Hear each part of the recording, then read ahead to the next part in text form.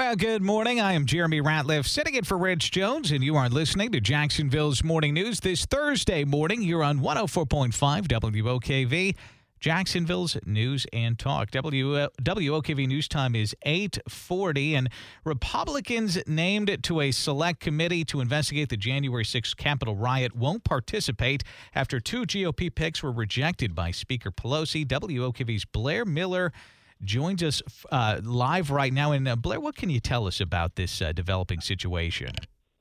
You know, and this is interesting. A lot of people think this might be too much inside baseball here inside the Beltway, but we'll have to kind of see how this unfolds when these hearings get underway. But House Speaker Pelosi on Wednesday rejected two Republicans tapped by the House GOP leader, Kevin McCarthy, to sit on this committee that's investigating the January 6th Capitol insurrection, a decision the Republicans are calling an egregious abuse of power.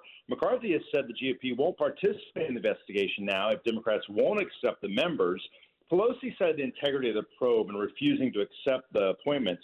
Democrats have said the investigation will go on whether the Republicans participate or not, and we'll have to kind of see how that unfolds because now Kevin McCarthy is saying the Republicans will have their own investigation, but it's interesting because it's not clear how that can happen because McCarthy would lead a separate investigation, but the minority does not have the power to set up committees. So while a lot of people may say, you know, this is really in the weeds on some of this stuff, it really paints a picture on the disagreements between the Republicans and the Democrats right now, just how significant they are. Mm-hmm. And Blair, thank you very much for your time. Have a good rest of the day. And, of course, this is a story we're going to provide updates for our listeners on as it develops and possibly rapidly developing here throughout the next few days. Once again, that is WOKV's Blair Miller joining us live right here on Jacksonville's Morning News. You usually hear him about this same time every day. And, of course, we got weather and traffic for you every 6 minutes in the morning.